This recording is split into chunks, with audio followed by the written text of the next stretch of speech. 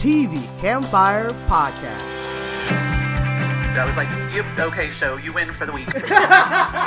We're here. I hate to sound like a broken record. Oh no! We're fans. It's one of the best things on television. Oh! Alright, we got you a hold of the no, you didn't.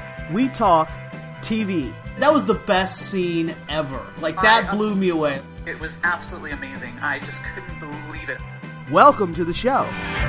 This is podcast number 439, and I am Libya, your host, and this week we have returning guests. Hi, I'm Tom, and I'm Executive Director of Screenwriting at Azusa Pacific University in Los Angeles. Hi, I'm Greg, digging out of snow in St. Louis, Missouri, TV enthusiast.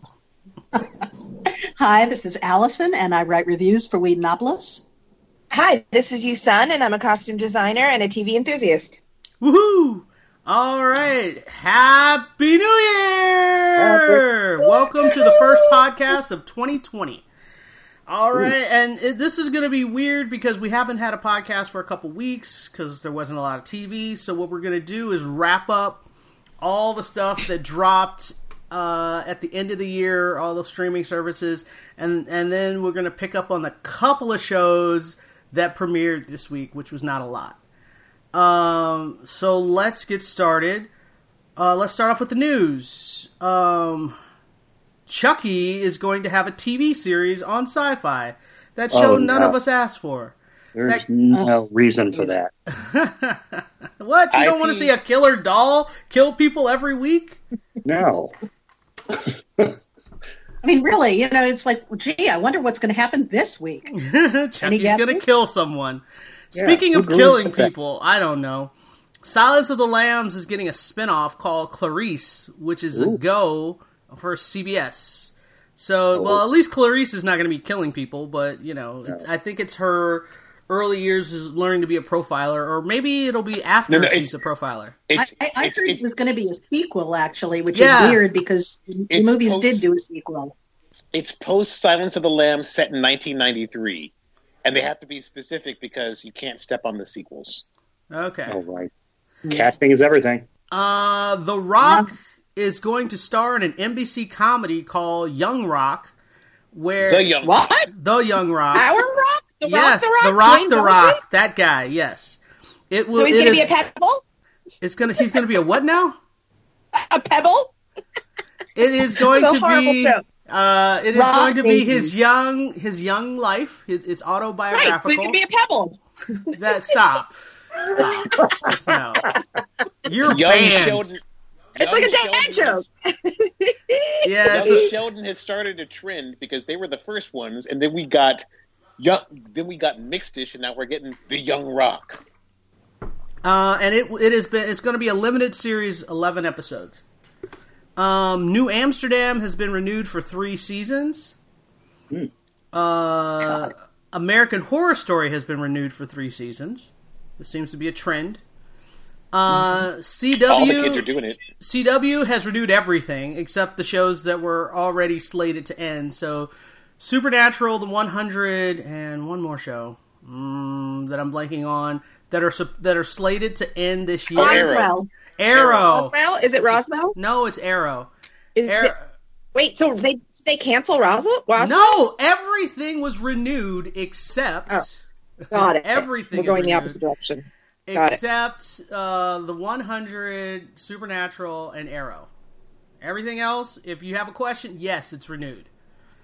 And then The Last of the Mohicans is picked up straight to series for HBO Max. That's what I got. Yeah. Go ahead, Tom. What do you have? Okay. AT&T is shuttering the Audience Network. It's going to transition into an HBO Max preview channel in spring. No word yet on the fate of Audience Originals, Mr. Mercedes. Loudermilk. I heard that they might be going to HBO Max, right? Is that not true?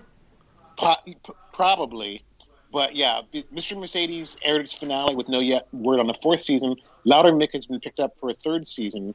And Condor was renewed for a 2nd season. And You, Me, Her was renewed for a 5th and final season. So, yeah, I would presume they're going to go to HBO Max. That makes the most sense. Disney Plus has confirmed the Lizzie McGuire sequel series is dead. FX's American Crime Story Impeachment about Bill Clinton will not air before the 2020 election. HBO has greenlit a Parasite limited series from filmmaker Bong Joon-ho and Adam McKay. They've also seriously? They've also set a first-look deal with the Duplass brothers who made Togetherness. And finally, NBC Universal has nabbed Seth MacFarlane away from Fox for a fat, PHAT, $200 million deal. Not worth it. Right. Yeah, that's true. And I mean, I guess that makes... Dead? And does that mean Orville is dead and they want No, Orville went to Hulu. Yeah.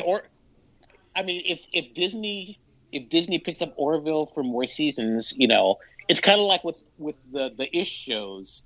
Kenya Barris is working for Netflix, but he still gets paid for, you know, having his name on the Ish shows and has hired pretty good people to run them. Yeah. Well, MacFarlane actually stars in whatever that show is called. Orville. Yeah, blanked on it. If they pick it up, he's got a contract. So. Right. Anyway, so let's move on to the shows. First up, we're going to talk about the two-parter Doctor Who that premiered on New Year's Day instead of Christmas. Bad Doctor Who. Should premiere on Christmas. Yes, I agree. I wanted a Christmas special. And you know what? I heard an interview with both Matt and David, who both actually went on record and said that they were super bummed that there wasn't a Christmas special and that they would totally come back for Christmas specials. I thought that was kind of cool and weird. And they kind of pimped themselves. I want David and Jodie to do a crossover, a team up. Yeah, that'd be great. Sure. But all I was going to say is, what did you guys think of the episode, though? It was the introduction of the new master and all of that. Go ahead. Here's what I'm going to say about the show. I thought it was I don't hate the new version, and I say new meaning the latest, Doctor, the latest incarnation with the Doctor and 3 companions. And I don't dislike Jodie Whittaker either, but I don't know. I feel like it's just not as fun or as good or as tight as it was in its, heyday, like David and Matt, I really didn't like Matt when it first started. So with this show, I feel like this actual episode, it reminded me a bit of the whole, like the time jump thingy and the placing of the items in anticipation of the future. It kind of reminded me of a poor man's version of Blink. I don't know if you guys remember that, but the Weeping Angels. That. Yeah. Seriously. To me, that was literally the best representation of time travel ever. Any medium, any show. I remember it blowing my mind and thinking, God, they got it right. No one gets it right. No one gets the time continuum right. I just thought it was brilliant. I mean, I think that's why we all remember the show. So for me, I kind of thought, wait, are they doing that? It wasn't even done that well. So that when they try to explain that was what's happening, I was like, oh, all right, I guess that's what's happening. So I thought it was a poor imitation as far as the time jumpy thingy. But here's what I will say about this, which I really like. I like when they've done it throughout history, or they've done it before in different episodes. They haven't done it in a while. Every once in a while, they definitely do it. I really love when they use real historical characters. I mean, it makes sense because this is a time jump, episode. But I love that they highlighted like these female important people through history, and 2 that I didn't know about. And as a feminist, I feel like I should have known this. And so I loved it. I mean, I literally wikied like while I was watching the show. I hit pause and I was like, wait, who is this? And then I got sucked into a wiki hole, and I thought this is a great thing that the show is doing. I think that it's not hit you over the head, and I don't think it's like, such social justice warrior like women rule. I just think it highlights something that a lot of people don't know about, and characters and people in history. So I thought they did that really well. So that part I liked. Overall, I didn't love the episode. I'll let someone else go. Yeah, I was about to say, let's move on. Greg, what did you think? Yeah, hitchhiking off of that, I thought that the historical female characters were way more interesting than the actual companions themselves. And so I was kind of almost hoping for, okay, well, new season, maybe we can discard the 3 companions and interesting people like onto the TARDIS because they seem to me like way more interesting. Because I mean, the whole thing with I've got the laser shooting shoe and I've got this little gadget that'll record everything off of your computer. Like the companions didn't really have a lot of value. I didn't. You're think. right. But that's not the companions. That's not the companions' fault. That's the writing's fault. They didn't write the companions anyway. That was I I'm not saying that the acting. I'm not saying that the actors are bad or anything. I'm just saying, the use of the companions, the historical figures that they brought in seem way more interesting than the companions. And so, all right, let's move on. Go ahead. I think that the companions are written terribly, and frankly, I don't think that the only one I like really is Graham. I think that Bradley Walsh is the strongest actor of the three of them by far. And the other two, they're wallpaper most of the time. I don't find them interesting as performers, and I although I think that maybe she could probably do something with better material, but they're not given better material. They're just there to kind of be talked at by the Doctor, and they don't really add anything. I would so much prefer to have it pared down to one interesting companion, or even no companions, and the Doctor just deals with whoever this week than this army of really boring people. All right, my problem with a lot of the most recent Doctor Who, although I'm not as irritated with these last season and a bit that I was with some of the earlier stuff with Capaldi, but I think that the writing is just very weak and very slapdash, and they don't really think a lot of things through, and not a lot of things pay off. And I'm not hating it. I'm kind of bored by a lot of it. Well, let's get Tom. Tom's been trying to talk. Go ahead, Tom. Here's my issue. I thought parts of part one worked better than parts of part two. The problem with part two is when you separate from the companions with the Doctor, by themselves, they're not very interesting. And like I think somebody said earlier, it's the Doctor's relationship with the companions, except for Bradley, who's awesome, that kind of makes them interesting. The female historical characters were awesome. It just felt disjointed. And I don't know. I will tell you, it could have been stronger. Right. It could have been stronger if it had felt more cohesive. And you guys are giving a lot of, you're not wrong about the use of the companions, but I will tell you my problem with this two-parter was actually the Master. I thought the casting was horrible because... you didn't like him? Oh, I hated him. He was playing someone who was an arch villain who literally was twirling his mustache. And that's not why I like the Master. The Master's brilliant. He's smart. This guy wasn't smart. He was using some aliens that he knew nothing about to try to further his plans. And he had no idea what they were doing at all or how they worked or anything. Like, he was just dumb. And he was dumb and arrogant, and he was very uninteresting to me, and they don't explain how Missy became him, and it's just. I've heard some theories that he's an earlier version before we even get Missy. Okay, but, fine. That's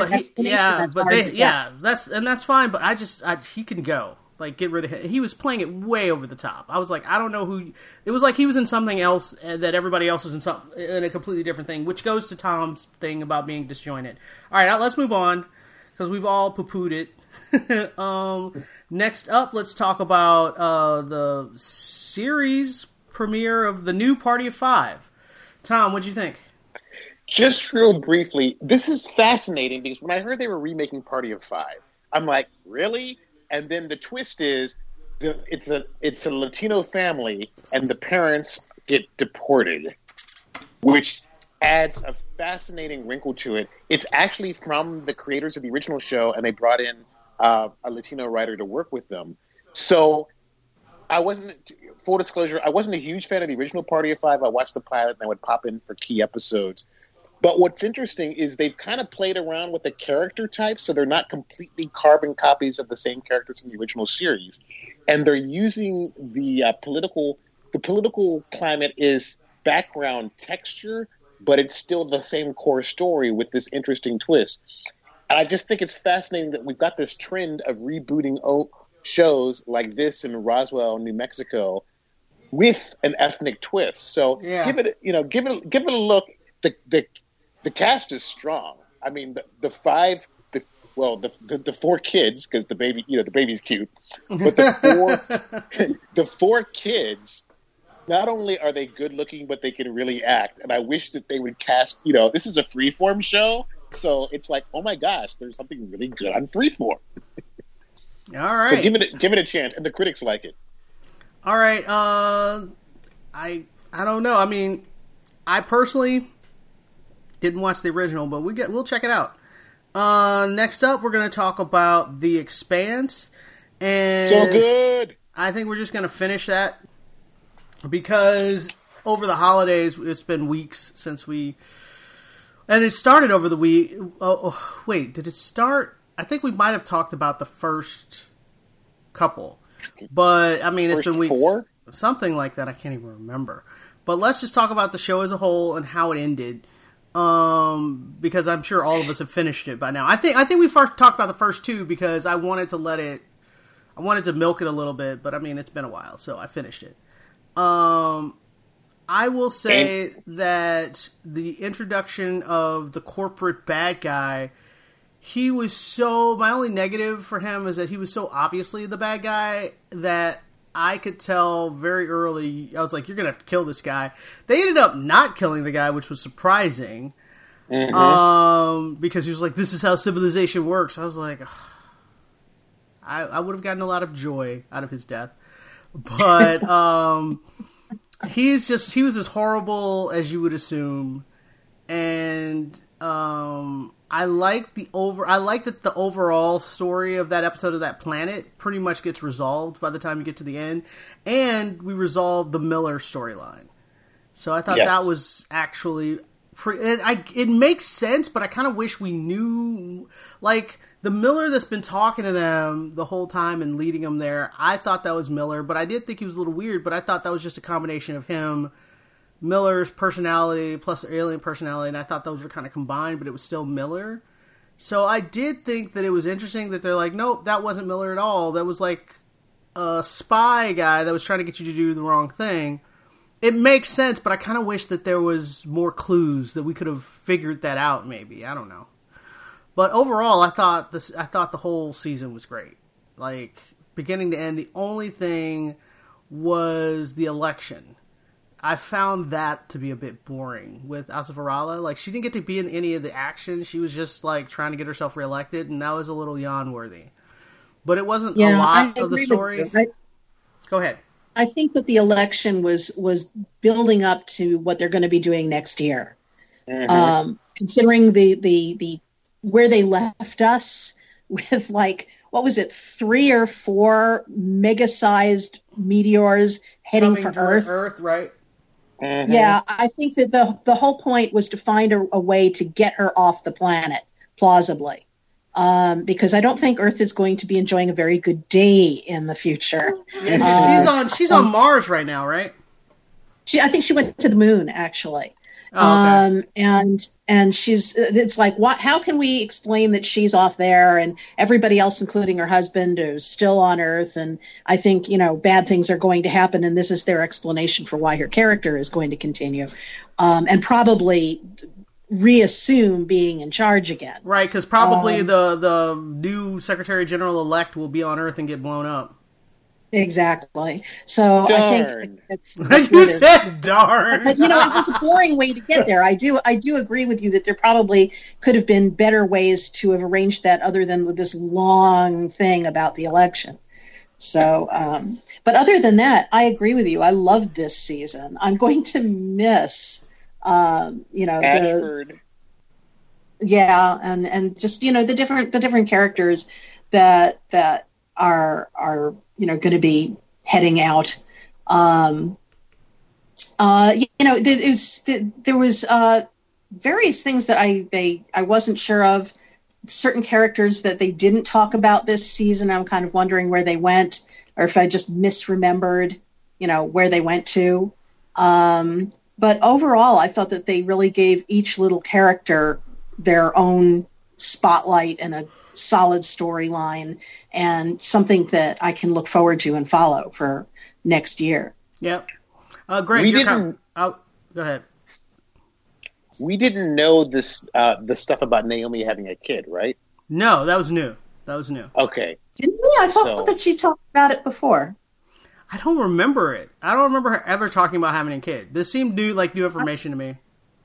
But, Really, I could swear that in the first season she did. Greg, your thoughts?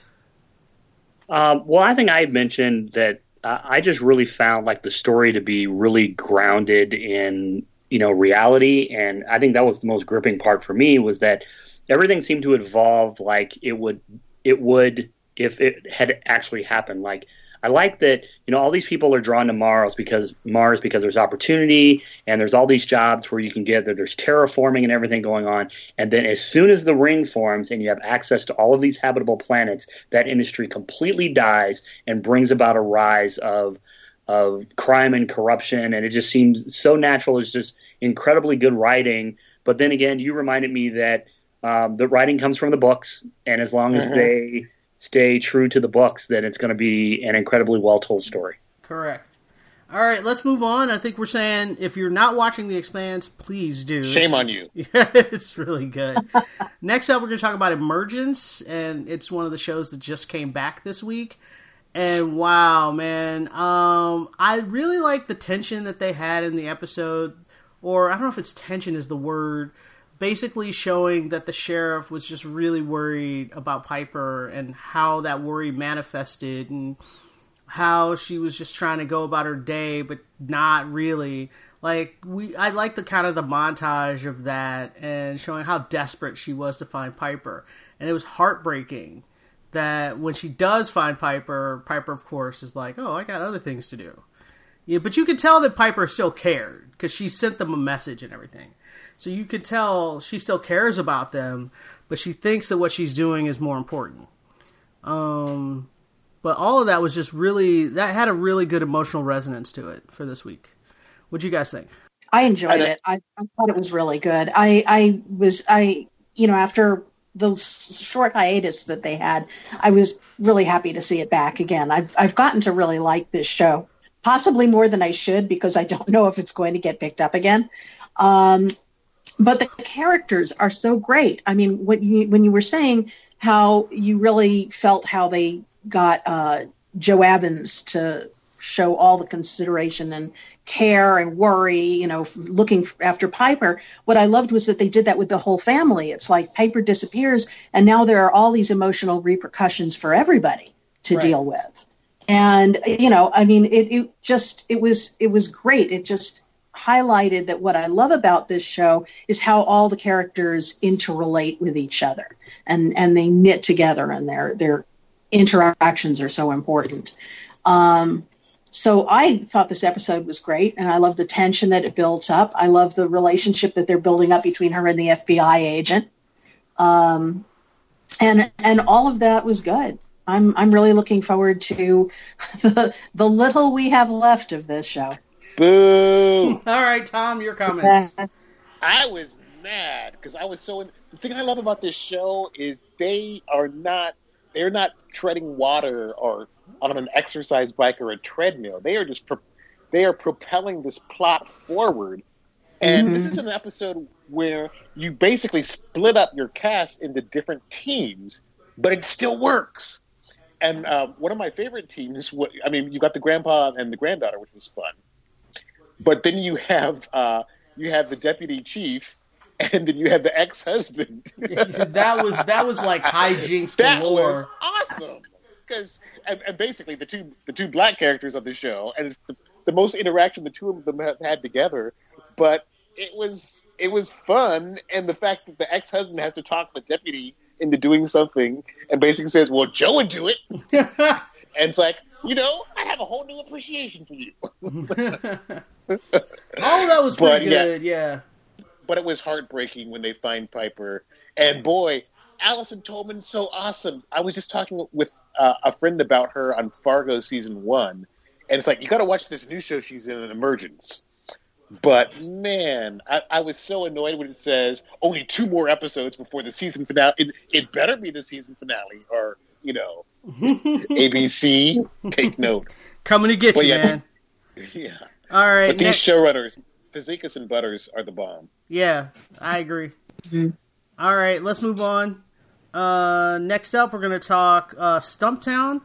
And this was they had a quick break before they came back, and it's the repercussions of the, oh God, what is the Bad Alibi dude's name? Gray. Yeah, so it's the repercussions of Gray's girlfriend leaving after we find out she lied and did all these dishonest things. And so you still got this rift between him and Dex, and so then they work all that out over a drink. It's easy, done. And I'm like, I was a little disappointed in how quickly, because it was awkward, and I enjoyed the awkwardness of it. I enjoyed that they didn't know what to say to each other, because he said some really harsh things to her. Yeah, he did. And so he was just like, we'll just have a drink and it'll be fine. And I'm like, I'm not sure that's how relationships work. No. I think they missed an opportunity for even more character development and like strengthening their relationship. Right. I agree. And I think also Gray realized that he's kind of into her. He was a douche. Well, yeah, he knew he was a douche, but he also realized he was kind of into her, but then it looks like she's with the cop and he doesn't know where he stands, and so he's awkward for several reasons. So I get all that, but I was really disappointed in that resolution. And then they do a flashback with Dex and the cop, and you find out she's like, I'm not ready for a relationship, which is true. She's not ready for a relationship. But it did make me sad for cop dude I'm blanking on his name. Michael Ealy is the actor's name. I know the actor, but I can't remember his name. But anyway, it made me sad for him, but I agree with Dex. She is not ready to be in a relationship at all. She is not emotionally available, so... That was a good call on her part. It's only the middle of the first season, and she, like, already had that growth, which is fine. But I hope it's not a trend for them to kind of, like, you know, gloss over a whole bunch of stuff. Because the thing that makes me more invested in the show than the beginning was that I thought they were doing really good character development, and I thought that there was some complexity in the roles. But already, to me, I feel like... starting with the bar non-apology apology, whatever, which, you know, to me, I feel like their relationship could be a super unhealthy, you know, bad emo version of like the moonlighting kind of dynamic of like, I like her, I don't like her. You know what I mean? It's like the emo version of that, and flipped because, you know, I mean, it doesn't matter. But the point is, I like that dynamic. I think people like it. So, and they're doing it, you know, girl likes boy likes her, doesn't like her, doesn't know about her, whatever. But I don't think they're doing a great job with it. To me, that's one of the most interesting parts about the show. And it's layered because he really likes her brother, you know, which is a nice spin, and all of it. So the guts are there. And it's much better. It's a much better show than it was when I first started watching it, but I'm not like super keen on, I feel like they're just kind of painting with broad strokes a little bit. So, I mean, I'll still watch and whatever, but I'm a little disappointed. I think the relationship between Dex and Hoffman, Miles, is interesting because they're friends with benefits, but they don't seem to really want to go deeper than that. And obviously the flashback shows that she's not ready to go deeper than that. But it was fascinating that what do? They pair the two guys together. And not only that, Miles is basically like, yeah, you're under the illusion that this is an option. It's not. That felt douchebag, yeah. That was rough. I like that. Yeah. That was hardcore. That was hard. I mean... So, yeah, I'd say thumbs up overall for the episode. Just not as happy with the apology, non-apology. Yes, agreed. I thought it was the case, Dex's case of the week, at least, with Mike Epps and TK Carter, Mike Epps, this was kind of a rare dramatic turn for him. And TK Carter, boy, that guy's been in, like, Hollywood. I mean, where's that guy been for a while? But I thought it was an interesting storyline, and it was kind of heartbreaking that the brother takes the money instead of the relationship. Oh, yeah. I liked all of that, yeah. Because they basically showed they showed, even though he had an emotional moment, he still is the same person. People don't really change. So I thought that was cool. All right, well, let's move on. Okay, go ahead. Reality checks don't bounce. All right, let's move on. Next up, we're going to talk about The Good Place. And The Good Place is back, yay! But only for like 3 more episodes. Boo. You do feel the end coming. Like, it feels like everything is wrapping up. And I do like that. Oh, who's the guy from The Bad Place? What is his name? Someone help me. I can't remember. The not Clark Gregg guy. Is it Sean? Sean, yes. Sean. Yes. Sean. He had me going. Because, like, what I really liked was their first proposal to how to make a compromise. He was like, so, you want this to be a compromise? I'm like, yeah, what do you think? And he goes, yeah, no. And so that wasn't surprising. So I really like that you're not surprised by him the first time he does it. But the second time when they do the whole elaborate thing with Timothy Olyphant of all people, which was hilarious. That was the best stunt casting in a long time. Well, that was fantastic. That was so, well, one, just listen, because the judge is always marathoning whatever show she's marathoning. She's always marathoning a show. So the fact that she was marathoning, Justified. I was like, Undecided? No. Justified with Timothy Olyphant. I was making up a show. Don't worry about it. The fact that she was marathoning that was not surprising at all. And the fact that she thought he was hot was also not surprising at all. Especially, feel like she's mentioned him before in other episodes. I don't think she just dropped the bomb. She might have, but all of it totally worked. And then for him to just show up as like candy to get her to listen to them was brilliant. And I thought he was just going to kind of stand there like a statue in the background, but no, he was interested in the explanation. He was like, well, how does this work? I was just wondering. And I was just like, what? It was so good. It was so good. And I think Sean actually had a lot of growth in this episode as well. I mean, he's still obviously a bad guy, but he really became more interesting in this week's episode. So, I mean, I think it ends in literally like 3 more episodes. And I'm still blown away. This show's doing such a great job. What are your thoughts? Yusin? Anyone? Okay. I didn't know anyone else watched the show. I was going to give him a chance. Well, Greg just watched the show, but Greg missed it. Oh, that's right. His DVR betrayed him. So, I mean, I'm a great big fan of the show, and you're absolutely right. You can tell the writing's on the wall. They're moving towards that direction. So I kind of sort of feel like I don't even have a right or a desire to like criticize any little thing because they're just moving it to the end. They're just moving that train back into the station. So whatever they're going to do, it's fine. I mean, I'm sure we will all have opinions on the series finale. Correct. Game of Thrones. So, we don't want that it's to happen. It's not going to be... There's no way they could Game of Thrones this. I'm teasing. I just meant how disappointing it is. So, I like I said, I think that I will just reserve my judgment to see how they tie it up, but and just kind of piggyback on what you were saying about I, like the judge, am the hugest fan of Tim Olyphant in his Justified role. So that was like an extra special treat. And again, I agree the way they used him. And then also piggybacking on the other thing that you said is I'm really glad that they are giving Sean a full arc, that he isn't a mustache twirling villain. It would be nice for everyone to finish up nicely, which is what I think they're doing. I will say this, though. I know I've just finished saying I won't criticize, but I was super excited. I can't help myself. I was super excited to hear how they were going to solve the problem, in terms of like what the new system would be. And I was like, okay, I guess that was worth 4 seasons of waiting. No, but I mean, it seems self-evident because basically they were doing the new system.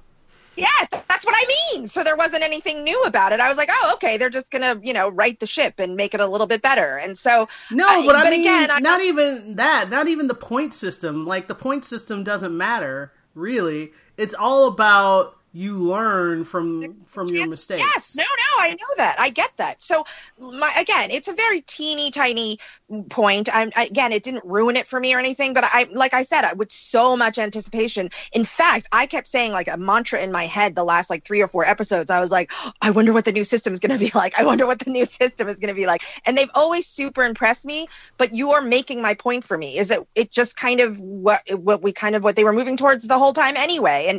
And for me, the show always gives me a twist. So I kind of was waiting. We're not done yet. It might still be a twist, but I really like the fact that it was logical, that it was. Yes, it was basically the answer was in front of our face, and we were like, "Oh, there it is." Yeah. So anyway, let's move on. Next up, we're going to talk Modern Family, meaning you were going to talk Modern Family, because I bailed on the last season. Yep, you heard it. I did it because I've hated Modern Family pretty much for the last 3 or 4 seasons. I just watched it because I always watched it. And I'm like, why the heck am I still watching this show? And then somebody was like, well, it's the last season. And I'm like, it's not serialized. I don't care, like, how it all ends. Well, that's why I wanted to talk about this one particular episode, because it's a standalone episode. You don't even have to actually have watched the show. It helps a little bit because then you're aware of background, a little bit of, the characters. Obviously, it helps to have watched a show. But the reason why I wanted to mention it is, yes, it's the final season. And yes, the show has definitely been gasping for air the last few seasons with, a few episodes here and there that really work or are particularly funny. But, it's definitely time to put this horse back in the stable. So that I'm fine with that. But I really wanted to mention this because the show hasn't been particularly good in a long time. And this was a standalone episode. It's a whole bunch of mistaken identity. It's like, it's not slapstick, but in that kind of like, mistaken identity. It's a trope, but they do it so well. And special props to Stephen Merchant, who plays the concierge. Oh, I love Stephen Merchant. You will love this episode. It's outrageous. His acting and his lines are fantastic. If you don't like this episode, then you don't like Stephen Merchant, because he is absolutely No, I'm serious. He's okay. The middle of the wheel. Done. Watch it. Right. Even if you haven't watched it in 3 seasons. Next, we're actually going to talk about your other show you want to discuss, which is Is it Up Schitt's Creek or just Schitt's Creek? Just Schitt's Creek. All right. What season is it? Here's a funny. It's the very last. It's the very last. So here's what I'm going to say. I was going to say number, but whatever. Yeah, season 6. Here's what I'll say, because I know you want me to be quick, but I did think this was funny. Little trivia. I was watching them on some show. I don't remember. Stephen Colbert. And maybe. I don't know. Anyway, the point is they were talking about the show, and Stephen even said, because the guy was like, can I say the show's name on TV? And he goes, yes, as long as we show a graphic of the title of the show every time we say Schitt's Creek. And they did it. It was hilarious. He's like, try it. So the guy was like, well, my show, Schitt's Creek. And then like the Chiron flat, it was hilarious. Anyway, so yes, it's just called Schitt's Creek. I am so late to the party. I think most people are. It's only recently got buzz. It's only recently got recognition. It was nominated for a bunch of Emmys. Dan Levy and his dad, as we all know, Eugene Levy. Dan, though, is showrunner, writes the show, acts in the show, blah, blah, blah, blah, blah. It is a sweet, sweet show. Someone asked me in, 5 words or less, describe the show, or how does it make you feel? And I was like, it makes my heart smile.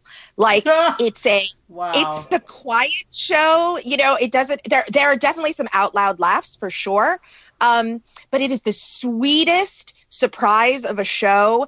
And I think it's getting traction because it's actually being shown on Pop.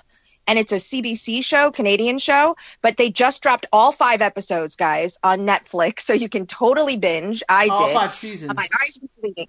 All 5 seasons, well, and then they didn't just drop 5 seasons, because I watched season 1 of it like 4 years ago. Oh, okay. So then I don't know, but someone told me that they're like now all available. So I don't know if they dropped a bunch of series or just the 5th one. They just dropped the 5th one, but go ahead. Oh no, but I think they just made it. It doesn't matter. I read somewhere that like a lot more people were watching it because it's now on Netflix. But if you're telling me you've seen it like 4 years ago, anyway, just to finish the show starts out, and I hated it. I actually stopped and started it twice, and my friend insisted. She was like, I know what shows you like. I know what you're into. You got to give this a chance. By the 3rd episode, and they're 20-minute episodes, I literally was like, wow, this could be great. And then I'll close up by saying 2 things. Every individual actor is fantastic at what they're supposed to do. At first, you're thinking Catherine O'Hara, of course, is going to be your standout. But Dan Levy has surprised me. The person who's getting no fanfare is is the sister. She reminds me a bit of like Cher from Clueless and Elle from Legally Blonde. So again, it's a trope, but like they all do it so well. So I say it's a show with a lot of heart. It will surprise you, and it's full of laughs. The lines are fantastic. It reminds me of the first season of The Good Place. It's the last thing I'll say. In that, like, the one-liners are, I mean, I would laugh out loud. I would absolutely laugh out loud. It's not like the smartest show in the world, like The Good Place. We all raved about the first season, but it's got heart and really witty writing. People need to watch the show. I will just cap it off by saying I did watch almost, if not all of season 1, almost all of season 1, and I liked it. But I didn't remember to go back. Better. It gets even better. It's like a train that picks up steam. I'm saying I enjoyed it. So no negativities here. Yeah. No, I know. I'm just telling you. If you liked it, the payoff is great. It continues to get better. It really does. All right. Well, we need to move on. Next up, we're going to talk about Lost in Space, which was season 2, dropped Christmas Day or Christmas Eve. Can't remember. One of those two. And I was in a weird place where I was traveling, so I couldn't really watch a lot of television. I watched the premiere and was like, the first half was everything that I loved about Lost in Space. So the first half was great. I was like, oh, I love all of this. And then I was like, oh, Dr. Smith is still, like, around, but she's in jail-ish, not causing too much trouble. Great. And then she does something horrific, and she's like, well, I could get out of prison anytime I want, so you might as well leave me out. And I was like, not after what you just did. Why would I do that? Like, my reaction was very much like, oh, you need to kill her now. And the family was like, oh, I guess she's right. Since she can get out of jail anytime she wants, I guess we should just leave her out of jail and let her do whatever she wants. And I was like, what the? I wouldn't say horrific. She destroyed their food supply, which could have killed them all. She was Machiavellian. She basically manipulated circumstances. So I got why she did. I know, but I'm saying this for I understand why she did, audience. but she still destroyed their food supply, giving them no choice but to figure out how to get off the planet. But if that didn't work, they were all going to die. And this isn't that kind of show. So, but saying in that situation, that was true. And Maureen is slightly culpable too, because Maureen did not narc on her that's job. my problem. It didn't make any sense that her character would do that. And so I was just Maureen's done. the one. Remember the devil's bargain that Maureen made in the pilot that we didn't quite understand the ramifications of came back to bite them all in the butt. So I didn't mind that. I did. I like when my leads are not necessarily squeaky clean. It's not. Actually, I would have liked it if they had just killed her. That would have been awesome. 100%. No, but that's my problem. That is 100% my problem right now. I thought it was interesting that they did a little character rehab with Dr. Smith to make her a little bit more sympathetic. No, they didn't. I thought. Well, they we're gonna have to agree to disagree. I thought that they basically made her less of a mustache twirling villain of season 1 and made her. She's still a threat. She's still an antagonist. But you can kind of. There is one point in the series where she does really try to do the right thing, and it doesn't work out, and she gets, everybody's like, "You suck." Greg, your thoughts? Where do you fall on this? Well, yeah, I guess I binged the entire series like in one sitting, and so I can say that by the time I finished the series, I was left a little wanting, and I wasn't sure if it was because I just forgot what the first season was about, because I guess my complaint was that it just seems like it was just one disaster after another. Well, that was pretty much first season. First season was like that too. Mm-hmm. Yeah, and so I had to think back, and I go, oh, that was kind of like what first season was too. It was like getting caught in the ice, and you got to rescue that, and this started out with the on the ocean, and then there's a spaceship, and then they're in space, and they've got the robots and everything. But it just seems like I don't know. Maybe for me, the characters other than kind of the mother-daughter relationship where the daughter was feeling like, left out because she doesn't feel like she's the smart one, even though it turns out that Will is not the smart one because he didn't pass. Other than that, I just thought it was just kind of one, impending doom right after another until the end of the season. And so I can't honestly say I'm going to tune in for season 3 if there is one. Nah, if they don't do something about Smith, I'm out. So she makes the show I love the family and I hate her a lot. Well, the problem with the first pilot of the original Lost in Space had no Dr. Smith, and that was the one that didn't sell. I understand that, but this is not the 60s.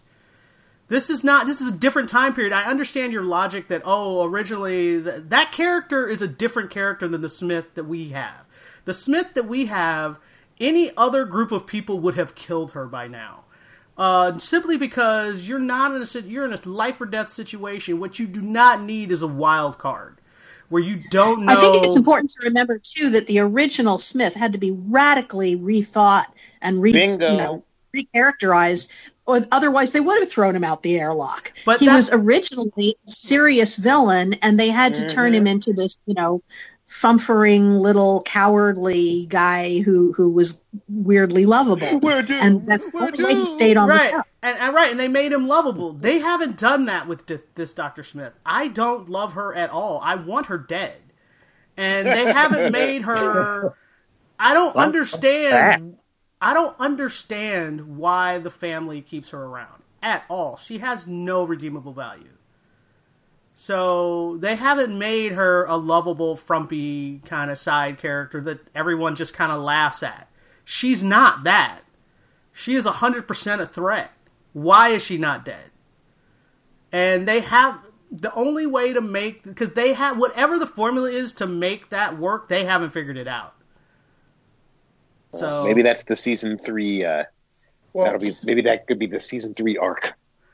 Them figuring out how to make her likable. I'm already like the writers figuring out how to make her. Yeah, they haven't done it, and I think it's part of it is the actress. The way she's playing this character makes me want to shoot her. Like, I don't understand why other people haven't done that yet. So I have to say, I have not seen the second season yet, and what you're talking about in this podcast makes me not want to see it at all. Yeah, that's about right. So I haven't finished the season. I didn't finish it because I couldn't. Oh, you didn't finish? No, I couldn't stand looking at her. She just made me just angry. So I can't watch the show with her, and that makes me sad because I love everybody else. I like all the other characters. If it makes it any better, she really takes a backseat to. There's another villain. There's another villain who emerges. Yeah, who knows what the mom did to get her son on board, and he's in play for this season. So, Libya, you didn't get that far, did you? Yeah, Probably you might. Not. You might want to continue. That's a good real big bad dynamic there. Okay. Yeah, he's worse than Smith is. Is she actually useful? She tries to be. That's a no. Yeah. No, she literally does try to do something to help them. I don't want to spoil it. You need to. Okay. Yeah, if you haven't seen the second half of the season, you kind of haven't. They do try to soften her a little bit during the second half of the season. So. All right. Well, let's move on. Next up, we're going to talk about For All Mankind. And we haven't talked about it since I think it premiered, and we maybe since saw the pilot. Yeah, I think we talked about the pilot and really not much else. And I'm not quite done. I think I have like one episode left or something. I'm close. I'm pretty sure I've watched 9 or 10 episodes. So basically where I am. So let's just talk about where I am. So I don't want to get spoiled. I'm at the part where they started doing time jumps, which was actually really interesting. They finally landed on the moon, and then they found ice. And once they found ice, they were like, okay, we're going to put a base. And then the Russians put a base down. And then they had a problem with the shuttle, so they couldn't get people up to relieve the people on the base. And so the guys on the base are starting to go nuts. That's pretty much where I'm at. Have you seen when Ed gets an unexpected guest? Ed. Who's Ed? Which one's Ed? Ed is the lead guy. The dude from. Well, he was on the base. The last time I saw him, he's still on the moon. He gets an unexpected guest On the moon? Yes. No, you haven't gotten there yet. I have not gotten to his unexpected guest on the moon. Who else has a moon base? The Russians, obviously. Unexpected guest. It's a trip. Well, because then they could defect. That's actually brilliant. Because it's hard. If I was just thinking, because it's hard to defect from Russia if you want to, but if you're on the moon, I'll tell you, it's a great episode, and I'm like, because Ed's he's kind of stir crazy to begin with, and then there's some bad stuff going on in this. Boy, you're more than a couple episodes from the end. Oh, I am? Okay. But the thing is, I found that I couldn't really binge it. It's like, it's so dense. It's so dense that... I did. No, something happens on Earth that there's a question about what do we tell people? We don't tell them anything. Oh, I can't say anymore. You have to catch up. Okay. Well, I'm thoroughly still, this is the only Apple TV show that I am just like, wow, this is amazing. You did see where the one dude was losing it, and the black woman basically breaks her arm, so the two of them can go back? Oh, yeah, I saw the beginning of that. Like, they were doing the What's Up, Bob, or Hi, Bob thing. And Bob. Yeah, man, I was like, you guys have lost it. Like That's the name of the episode. No, the one dude does lose it. Yeah. That's the whole thing is they are supposed to test these people, like, for a long mission that you know is going to last a certain amount of time. You're supposed to give them all these tests, but they put astronauts up who were used to just going on a mission that's only like a week, and so they didn't test these guys for this really long period of time, being in close quarters with no escape in one episode of Bob Newhart. That's insanity. Over and over. With them know. Playing the different roles. Oh my god. You didn't finish the episode? No, apparently not. Oh my gosh. Sorry. You have so much. You have a lot more to go.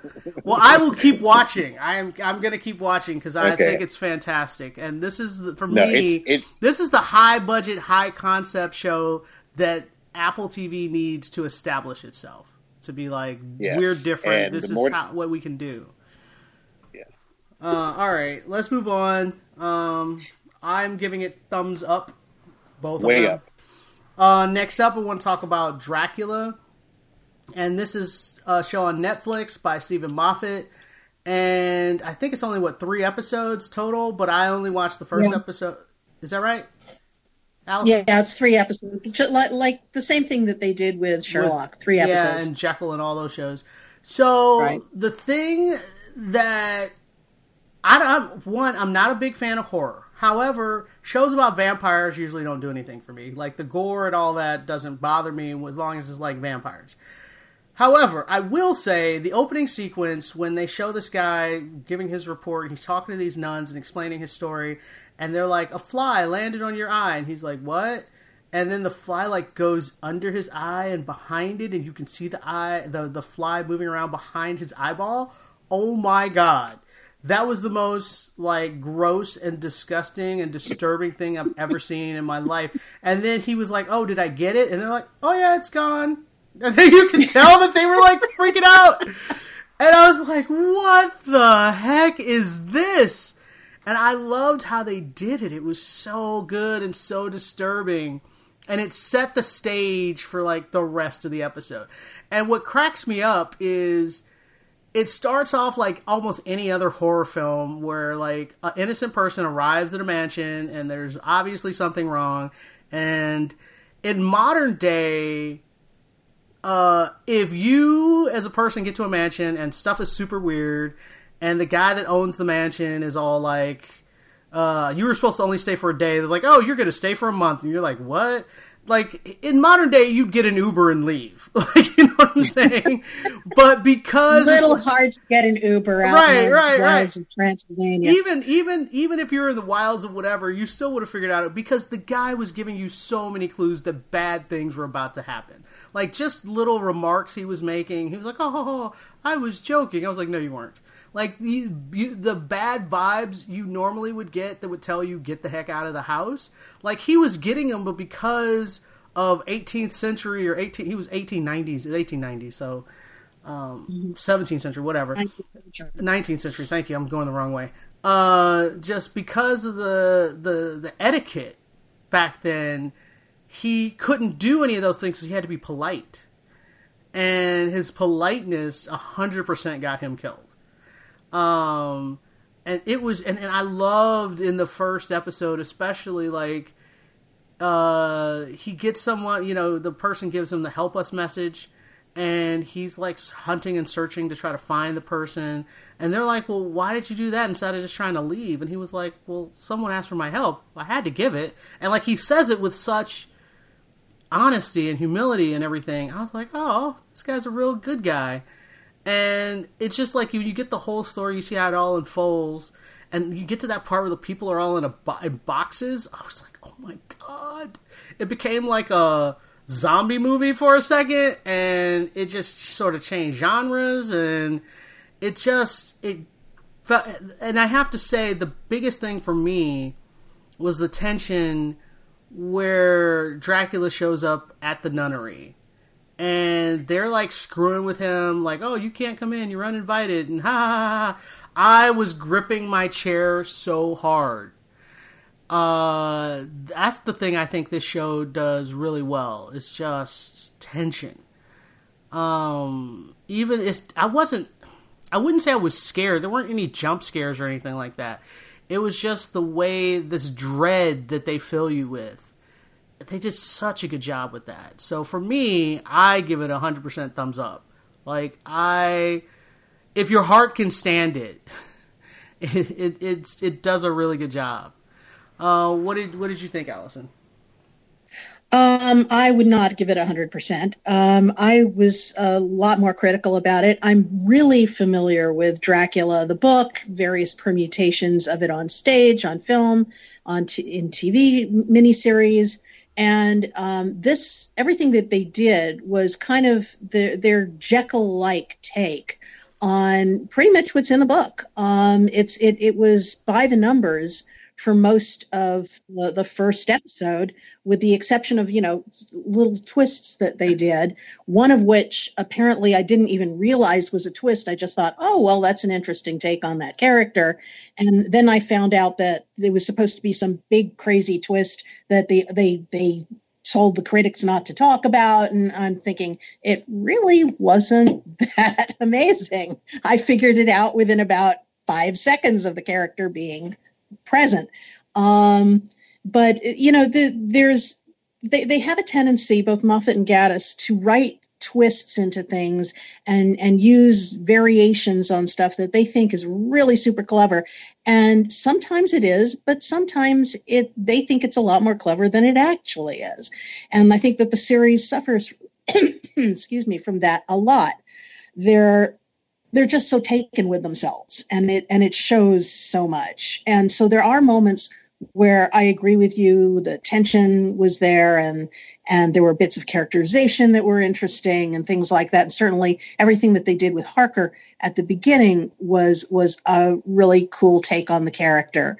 So I thought that was nice. But having seen the whole thing, I will say that there is another twist that comes that I didn't see coming, which is really pretty impressive. And I won't get into that, but it's that I was very pleased with what they did there. But they, again, because I've seen the whole thing, I know that they have a problem with sticking the landing, and that problem continues with Dracula. I'm not going to give specifics, but you get through this whole thing, and whatever you thought came before, the ending is going to be a little So yeah, it's kind of a mixed bag for me. I think that it reminded me very much of what they did with Jekyll in both good and bad ways, because some of it is very clever. Some of it uses the characters in a really fun twist that I didn't see coming. And in other ways, it's just too clever for its own good, too invested in doing twists to make it, consistent character-wise and plot-wise. Yeah. Okay. That's pretty much my feelings about it. And I also wasn't thrilled with their casting of Dracula. He was all right. He didn't impress me so much as the story I thought worked better. But let's move on. We got 2 more shows to talk about. Are you saying he sucked? Oh, no, I'm not saying that. I was not saying that. All right, next up, we're going to talk about the season finale of The Mandalorian. And Baby Yoda got... I have now watched the show 3 times. The whole thing?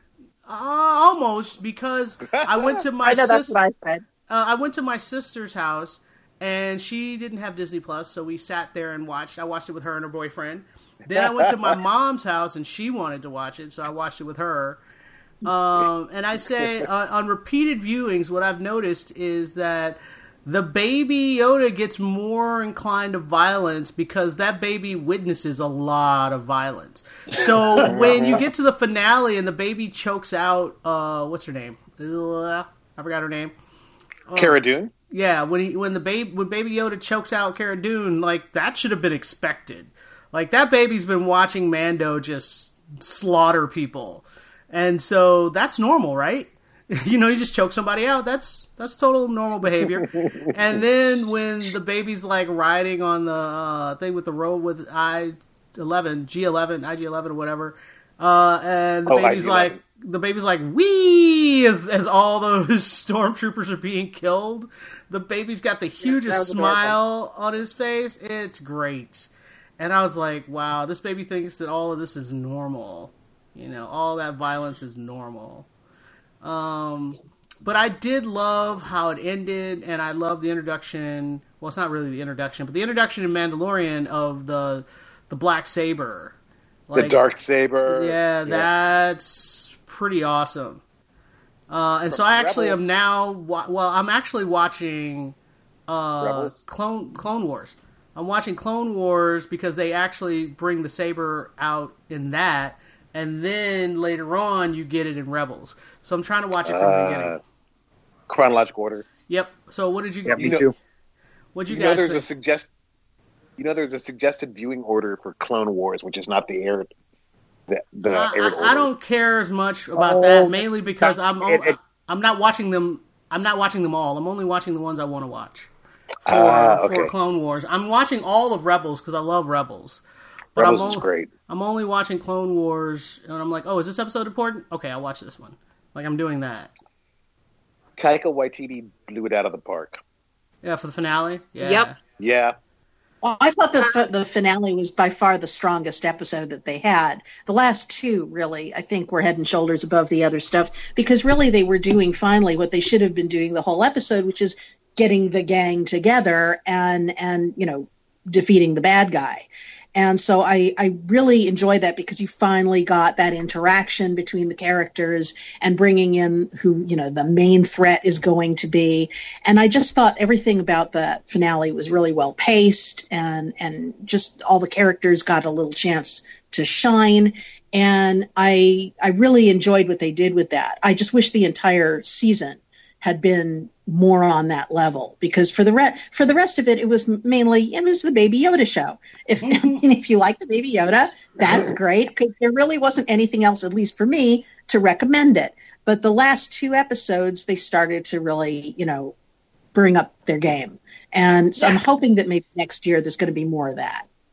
Well, I think I would imagine that they anticipated a great interest and that it would do well, but still, I think it's been proven to them now. So I am exactly thinking hoping what Allison said, which is I really hope that they invest now in I want more or longer episodes. I said this to you, Lydia, and I really feel like I was cheated. This is not a comedy. I do not want it to be half an hour. It makes no sense. 40 minutes, 45 minutes. That's the other reason why the finale worked, because it was about 45 minutes, 46 something. Every minute counted to me. So I really felt like they do a series with 6 episodes, even limited 4. I would much rather have had 6 instead of 8 episodes and make those episodes longer, because then they probably could have done a little bit more of development, in each episode, and we wouldn't have had to have filler episodes. Even 2 filler episodes is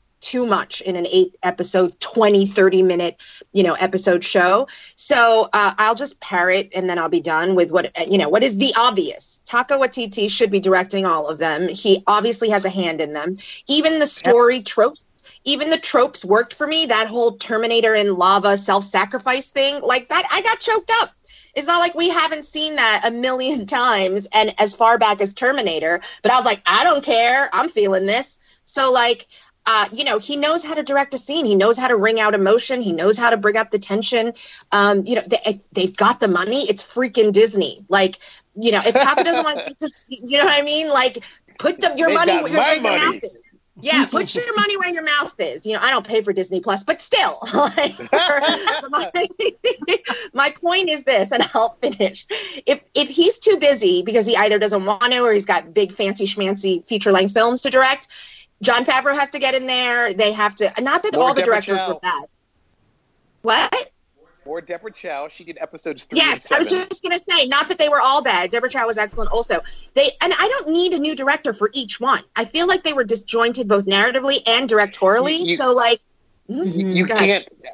The way that the television drama works, it's very difficult for a director to direct 2 episodes in a row. Yeah, because the Directors Guild rules are 7-day prep, 8-day shoot, and then after you do an 8-day shoot for a standard network drama, you have to do post-production on it. But this isn't standard network drama. So, they can make up the rules. They've got, 6 months or a year to give us what? No, they can't do they can't do it like that. Yeah, but I think that it goes to the showrunner, because it's the showrunner who sets the tone and says this is how it's going to look and blah, blah, blah. So I think that the showrunner really needs to take firmer control. Fair enough. Yeah, those are fine, but someone needs to take control. Whatever they do, no more Bryce Dallas Howard. Mm-hmm. Mm-hmm. All right. I was talking to somebody yesterday who didn't know who directed what episode, but he just said that episode where they went to the town, that was terrible. It's like, that was Bryce Dallas. That was Opie Jr. directing that. All right. Well, let's move on. Let's move on. I think we're all saying we really enjoyed that finale. It got us everything we wanted, and we're looking forward to. Oh, Greg, go ahead. Yeah, there's a quick comment. I just wanted to say that in that short episode, I would have enjoyed more Ming Na Wen. Sure. Before the she'll be back. Sure. She's not dead. She's not dead yet. All right. Cast Ming Na to kill her in one episode. Nope. All right, let's move on. The last thing we're going to talk about in the podcast is The Witcher. So that dropped over Christmas, and I finished it very, very quickly. And most people. I will have to say the biggest complaint I've had from people watching it is that it's confusing. And the first couple episodes, I can see that. It doesn't really start to solidify till episode 3 or 4. That's when where you start to see the threads come together and you start to understand the bigger picture. So... Yeah, and you can tell what time period you're in. Goodness. Yes, there's that. Yeah, I mean, I didn't need to cheat. Go ahead. I wasn't confused until Libya texted me and said, "Hey, did you figure out the time thing?" And I'm like, oh, but so the time thing was so confusing that you didn't even know there was a time thing. Is that what you're saying? Something like that. Hey, I dig Jaspier and toss a coin to your witcher, oh valley of Oh plenty. no! Get that song out of my That is going to turn head. into the new "It's a Small World." I swear to God, it really is. Get out of my mind. There's only one Bard on the show. Only one. I like what a critic on NPR said this morning about The Witcher. And she said, the thing I love about The Witcher, it's kind of trashy like Game of Thrones never was. Yes. I want to say a few things about the language. I said this to Libya, and I thought at first, then they did it less. So I'm not wrong, because I was talking to someone else who had binged it like I did, and that is the other thing is I binged all 8 episodes, and so, you weren't the only one, girl.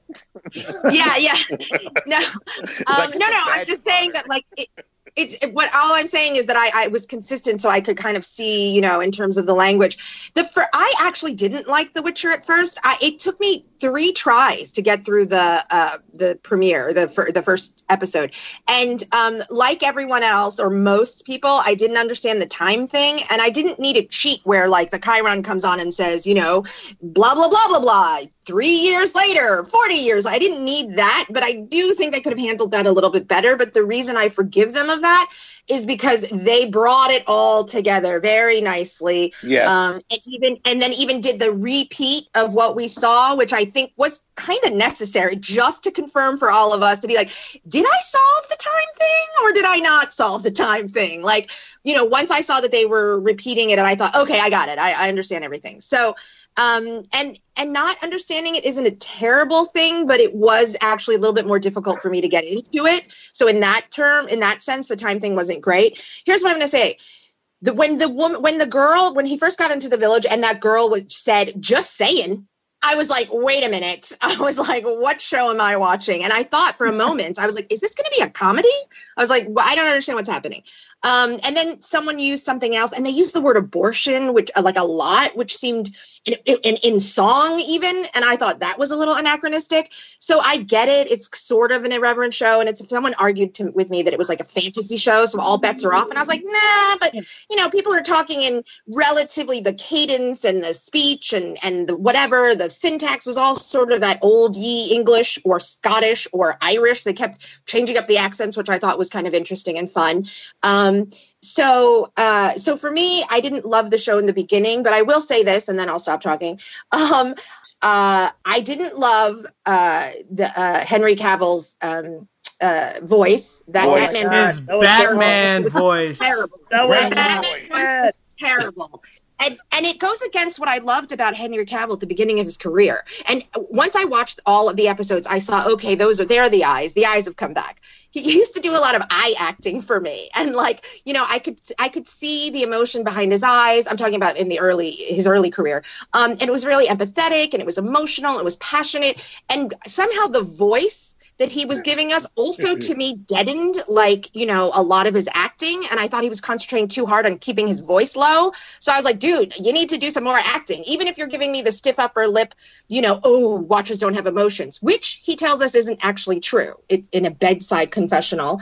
But the show I genuinely got to really like towards the end. And I want to say this, Emerald City, which wasn't a great show, that died on the Vine and, was a network show. It was shot way better. I thought it was beautiful. I thought the colors that they used in Emerald City, I thought the cinematography was much more visually interesting.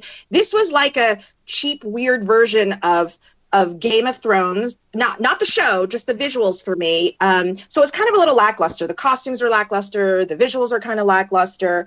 And to me, it was like that middle section was very Lord of the Rings, meets, so the whole show is a mishmash. It's like Lord of the Rings meets, Hogwarts meets what, like it just was, it's a bunch of shows. So it's a little bit of a pastiche, but I don't hate it. And I am very much looking forward to the next season. Yeah, well, hopefully they'll have a bigger budget. I think the budget was a problem with this one because they didn't have the resources necessary to put together the kind of show that it needs to be. It looked like it.